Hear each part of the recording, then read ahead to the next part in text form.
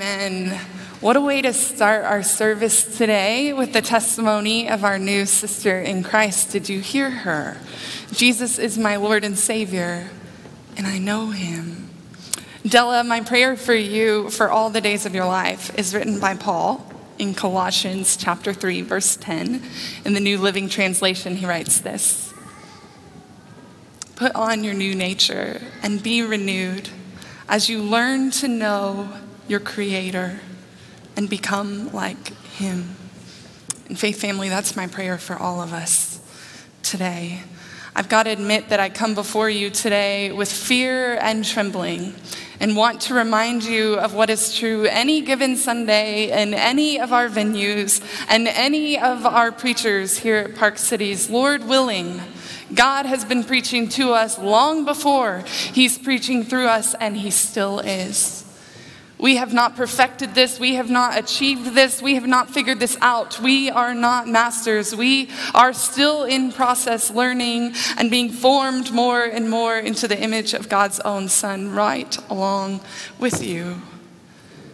It's true every Sunday, and it's certainly true today as I was asked to preach about conflict, and I'm the first to tell you I've not mastered it, but I'm looking to my master to lead me forward. His name is Jesus. So as you know that I'm preaching on conflict, some of you are cringing already, and I get it. I'm with you. While others of you just scooted forward to the edge of your seats because this is the kind of stuff you've lived for. Right? It's fascinating to me. Rarely do I meet somebody who's apathetic towards conflict. We tend to love it or hate it, when the reality is conflict is and always will be this side of heaven. It's just a part of life. Conflict is described as a collision, a clash, a disagreement. And when we encounter people, we come into contact with real people every day with different beliefs and different backgrounds. We are bound to enter into conflict. Conflict is a part of any good relationship, and it's a part of any good story.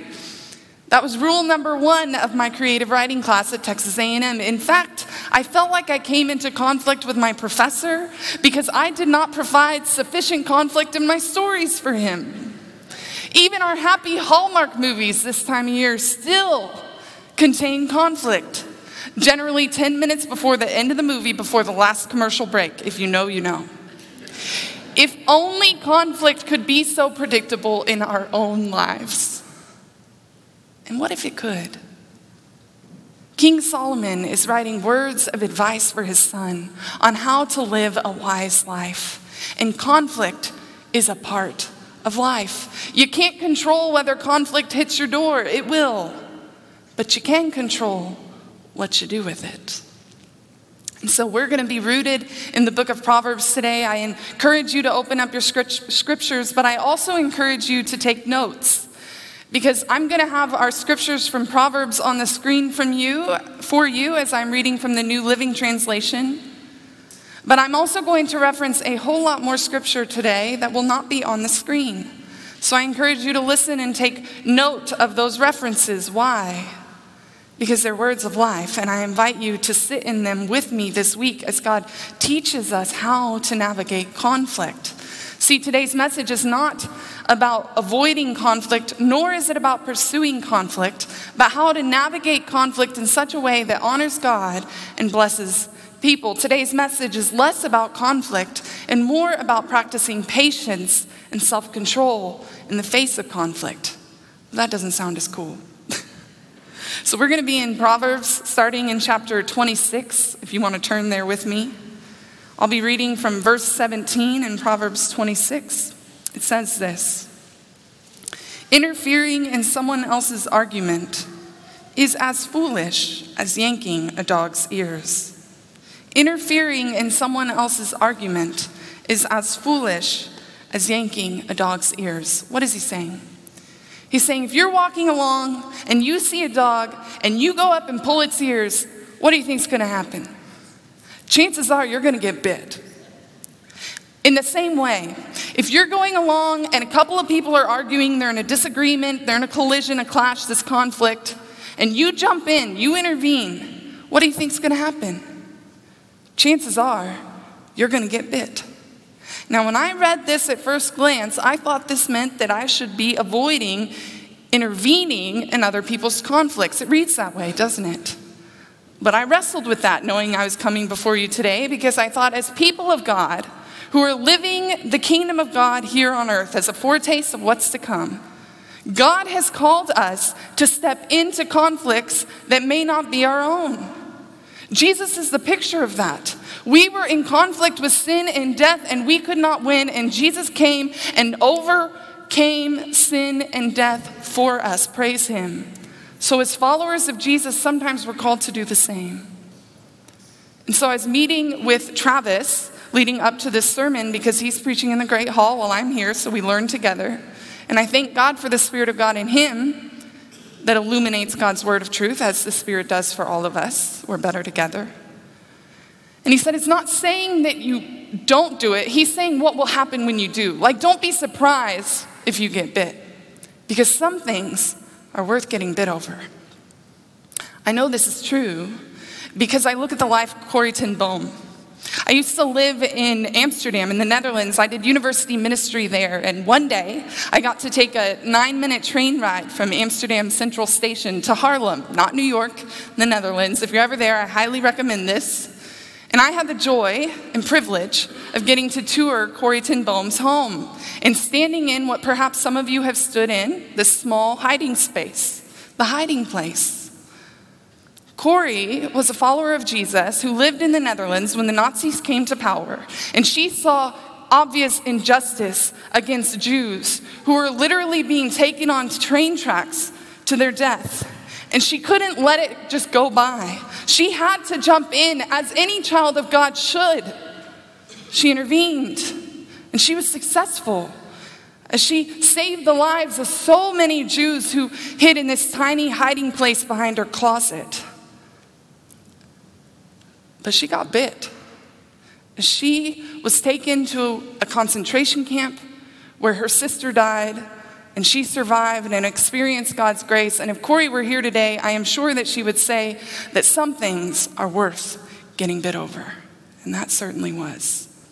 Park Cities, before I even knew you, I knew your reputation for seeking racial equity. Do you know that's part of why I'm here? A huge reason. I wanted to be a part of a church that was committed to bringing reconciliation across cultures, languages, genders, across the board, that we are one in the name of Jesus. I'm thankful that some things are worth getting bit over. If you'll continue with me in Proverbs chapter 26, we're going to move a couple of verses ahead to verses 20 and 21. It says, fire goes out without wood, and quarrels disappear when gossip stops. A quarrelsome person starts fights as easily as hot embers light charcoal or fire lights wood. Fire goes out without wood. What is it saying? Listen, anytime we make a fire, we know that you have to keep feeding it for it to keep burning. If we stop fueling the fire, eventually it's going to die out. In the same way, the Proverbs tell us, conflict is associated with fire. And if we keep feeding it, if we keep fueling it, it's going to keep burning and growing. But if we cut it off, it will eventually die out. It says gossip, talking about it. Just recently, I was going through a conflict earlier this month that was hurtful. It was confusing. It was weighing heavy on me. And there's a place for venting. I get it. Get that out, certainly to God. And maybe somebody trusted in your life who you can share the whole truth with, whether that's a counselor, a family member, a friend. And so I was going to my trusted person, telling them about this conflict that was weighing heavy on my heart, getting it out. And that's fine. But here's what happened. I ended up encountering multiple family members throughout the week in different ways that I did not plan on. And because they loved me, they wanted to know how I was doing and what I was carrying. And so I continued to rehearse and replay that conflict over and over again. Can you imagine what happened?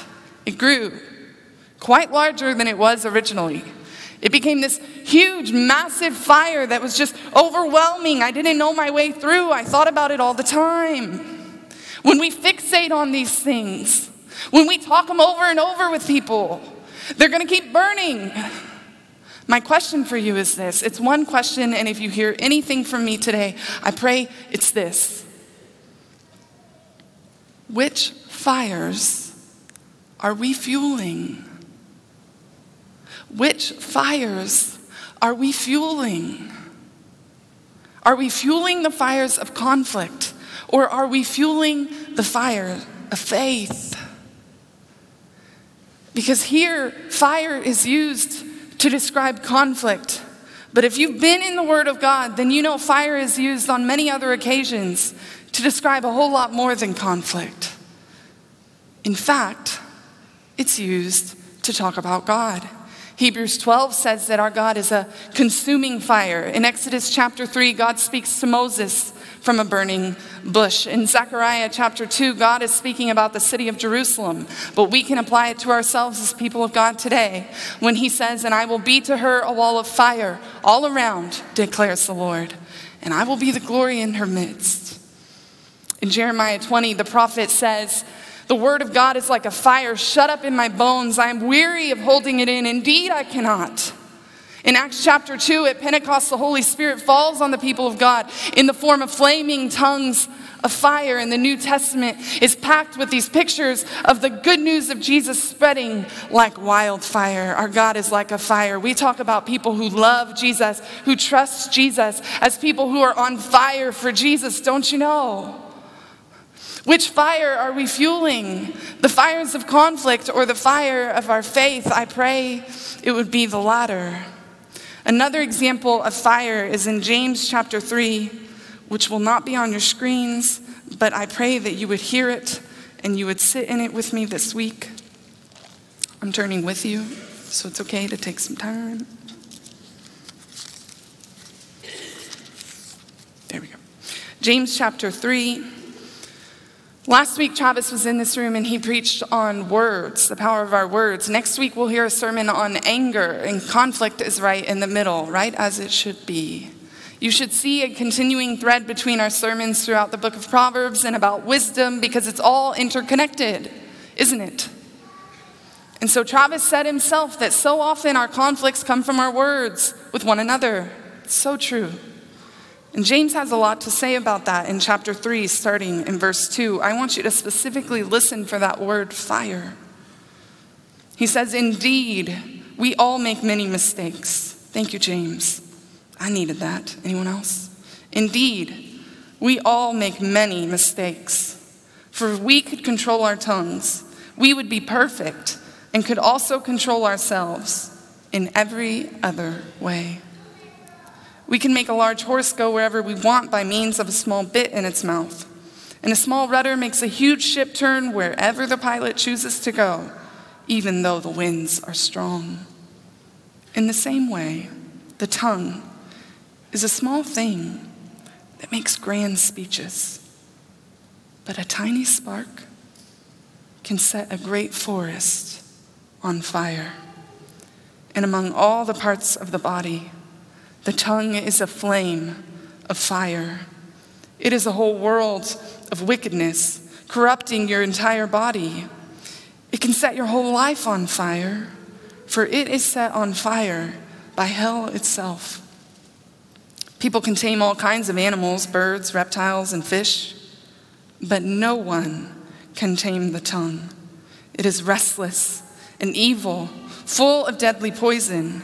Sometimes it praises our Lord and Father, and sometimes it curses those who've been made in the image of God. And so, blessing and cursing come pouring out of the same mouth. Surely, my brothers and sisters, this is not right. Surely this is not right. James is writing this in verse 1 of chapter 3. He says, "Dear brothers and sisters, not many of you should become teachers in the church, for we who teach will be judged more strictly." It's interesting to me that sometimes the greatest gifts of God in our lives are also our greatest weaknesses. And I think it's designed that way, to keep us dependent on God, that he would use what he's entrusted to us for his glory rather than our own gain. Left to our own devices, we make quite a mess of things, but God can make very glorious things out of us if we would trust him, if we would submit to him. I'm thankful James doesn't beat around the bush. He tells us like it is, and it can sound pretty harsh, but I don't think there's a single one of us who would disagree with him. That blessing and cursing can come out of the same mouth. Surely this is not right. Indeed, we all make many mistakes. If we could control our tongues, we could control everything about ourselves and be perfect. He says no one can tame the tongue. Amen. But there is a perfect one, isn't there? His name is Jesus. And he has the power to do what none of us can. And I'm grateful for the good news in Galatians chapter 5, starting in verse 22. That though we cannot exhibit patience and self-control in the face of conflict on our own, the good news is that we don't have to. You see, we have good news that they didn't have in Proverbs. Solomon didn't have. It's the whole reason I'm standing before you today. Not because I was asked to, not because it's part of my job. No, the reason I'm standing before you today is because I believe there is good news in Jesus. I believe he's given us the gift of his Holy Spirit, and I exist to declare that. Nothing more and nothing less. Galatians chapter 5 verse 22 says, "But the Holy Spirit," who? The Holy Spirit produces this kind of fruit in our lives. Love, joy, peace, patience, kindness, goodness, faithfulness, gentleness. And do you hear it? Self-control. Against such things there is no law. Those who belong to Christ Jesus have nailed the passions and desires of their sinful nature to his cross and crucified them there.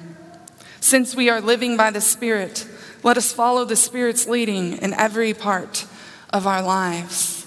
In every part of our lives. Listen, as you're hearing this message about conflict in all of our sermons throughout Proverbs, it should feel overwhelming. You should feel like you don't quite measure up, because you don't. And it is. These Proverbs point us to Jesus, our desperate need for Jesus, the perfect one, our good news, who gave us his Holy Spirit to produce in us what we cannot manufacture on our own, and we are exhausted every time we try to do so. Anyone else? Indeed, we make many mistakes. Praise God for his Spirit in us. And do you notice it says that we have nailed the passions and desires of our sinful nature to the cross of Christ. We have crucified them there. My question is, have we? Listen, it's totally natural. And I'm preaching to myself. I want you to know it's totally natural for us to want to retaliate. It's totally natural for us to want to continue to build up and feed and fuel these fires of conflict in our lives.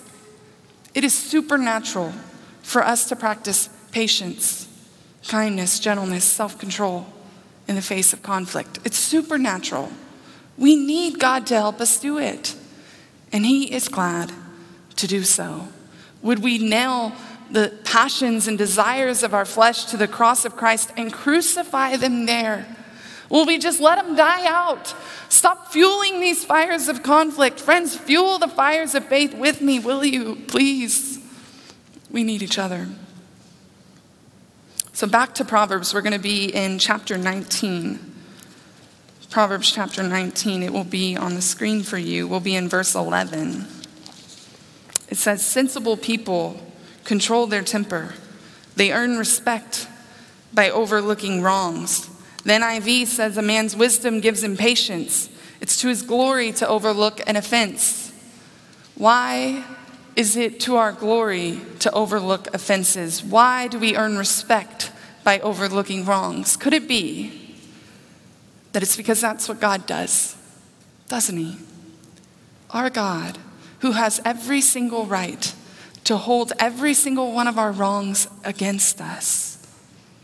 Instead, while we were living as his enemies, living as though we hated him, God demonstrates his own love for us by sending his own son, Jesus, to die for us while we were still sinners, living as sinners. He called us friends while we were living as enemies. God came and sent his son to carry all of our offenses, all of the ways we wronged him, past, present, and future, so that we could be his forever.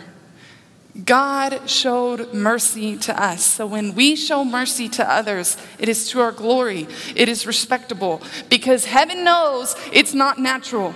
It is supernatural. So that shows somebody surrendered to the leading of the Spirit in their lives if they can show mercy in the face of conflict. Y'all know that's not natural. So you see, in the kingdom of God, when it comes to conflict, the one who shows mercy is the one who actually wins. So contrary to what we understand in our world, isn't it? To show mercy in the face of conflict. You know, we just read together earlier in the responsive reading that Nathan led through Scripture. We said it with our own mouths. Do you remember that Jesus says, love your enemies. Pray for those who persecute you. That's hard, Jesus. It's supposed to be. We need him to do it. One of the greatest conflicts I went through as a teenager, some of you have been through this, was I was dating a guy who cheated on me. And y'all, I was mad, I was sad, I was feeling all the things. And I remember in the middle of my pain and frustration, I went to one of my youth pastors at church.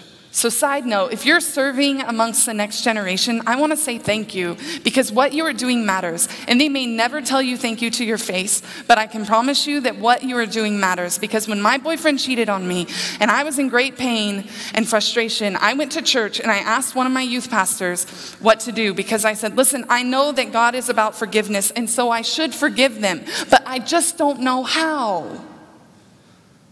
And thank God one of my youth pastors said, have you tried praying for them?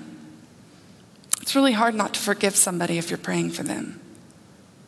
Well, no, of course I had not. I mean, who naturally thinks that? So thank goodness for people who serve the next generation with a wisdom they have learned throughout the years. Who knows, maybe they were cheated on, I don't know their story. But I started praying for them and wouldn't you know, I was able to forgive them. But I say, love your enemies. Pray for those who persecute you. You can show mercy when you take it to God. But we don't take it to God, do we? Oh, we stew over it. I'm going to speak to my fellow perfectionists in the room because I know I'm not alone. As we expect perfection not only of God and of others, but also of ourselves. And so when I am in the wrong, my family's here to attest to this, I cannot get over it. I stew over it. I think about it. And I'm so frustrated with myself and how I've fallen short. And so when he says it's to our glory to overlook offenses and wrongs, it's not only the wrongs of others, it's also our own. Now hear me, yes, there's a place for recognizing our shortcomings, confessing our sins to God who is faithful and just to forgive us our sins and purify us.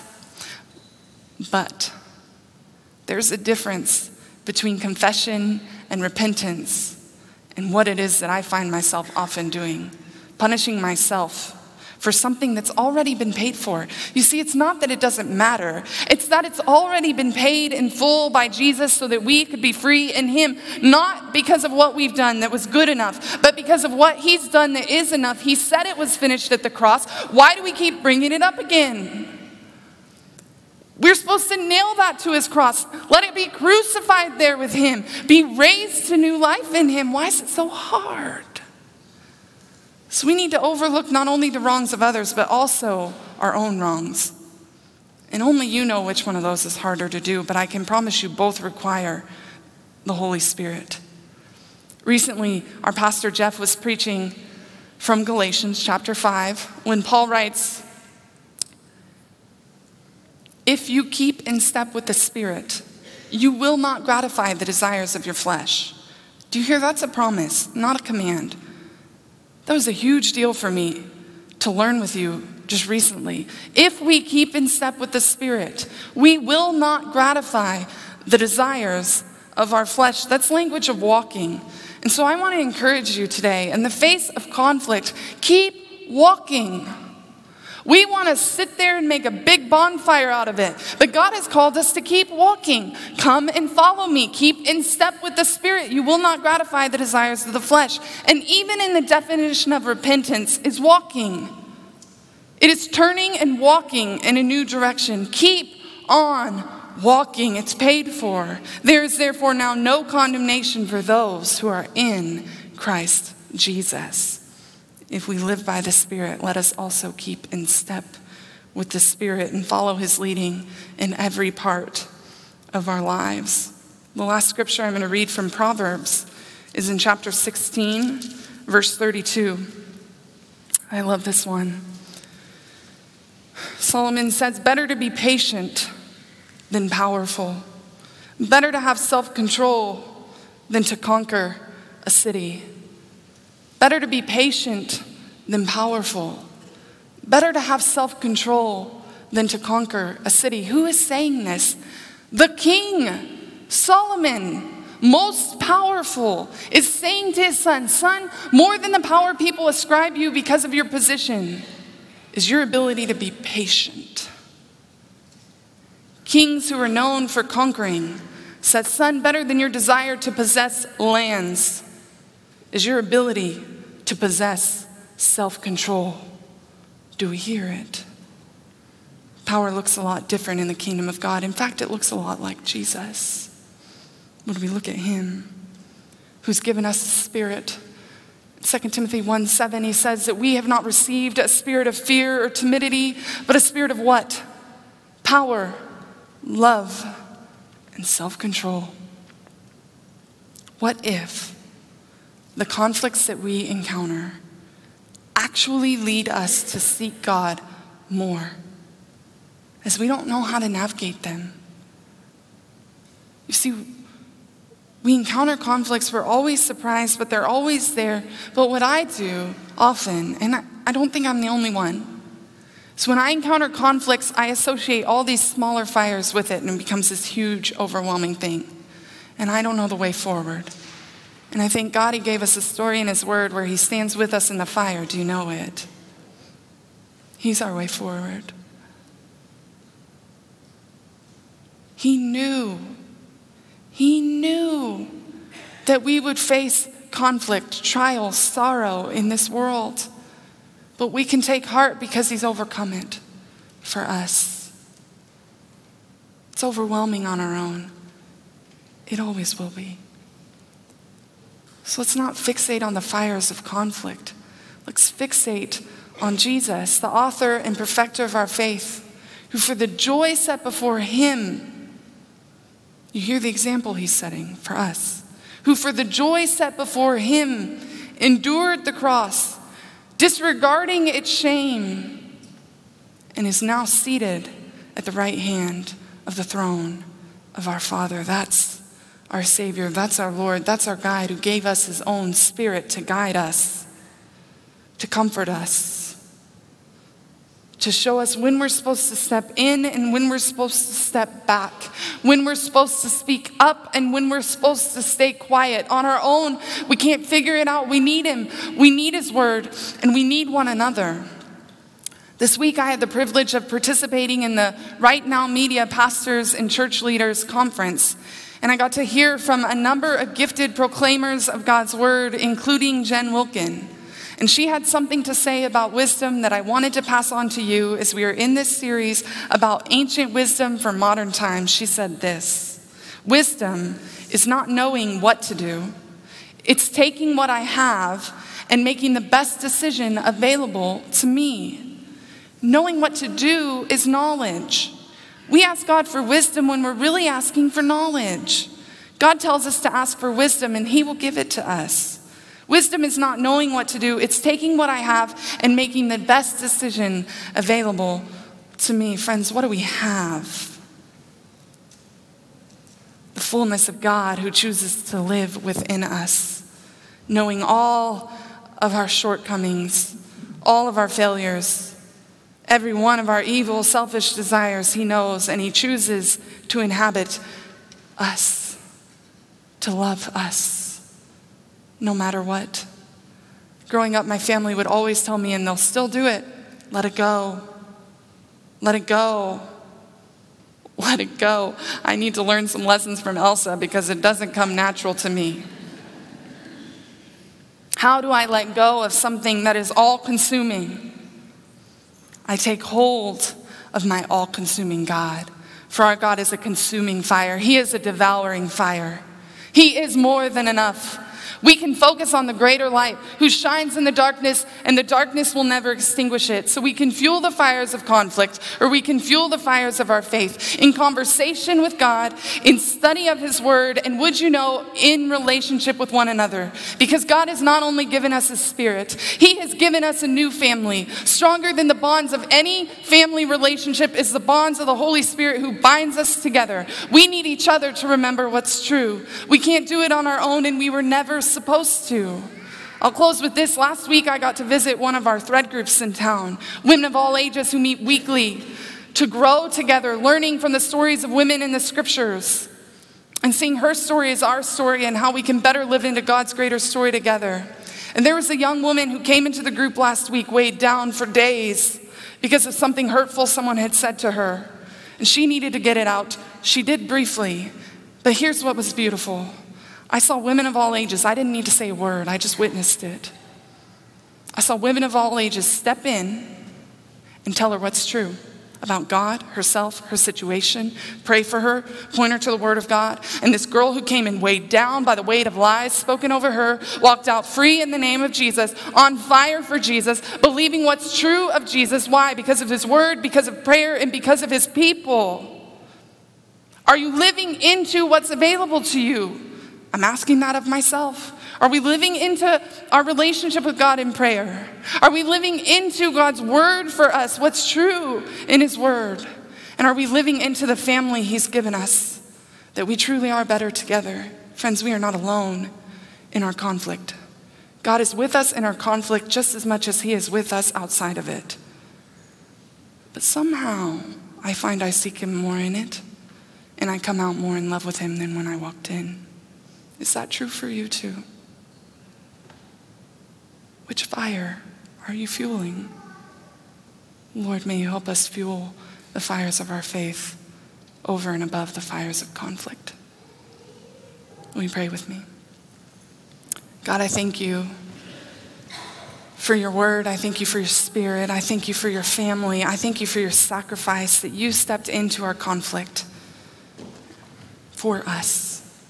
Carried the weight of it for us so that we could walk free in you, forgiven by you. May we not focus on avoiding conflict or pursuing it, but learning how to navigate it in such a way that honors you and blesses people. And God, we need you to be able to do that. Grant us wisdom. You want to, we're asking. Help us to believe that you fight for us. We need only be still. Amen.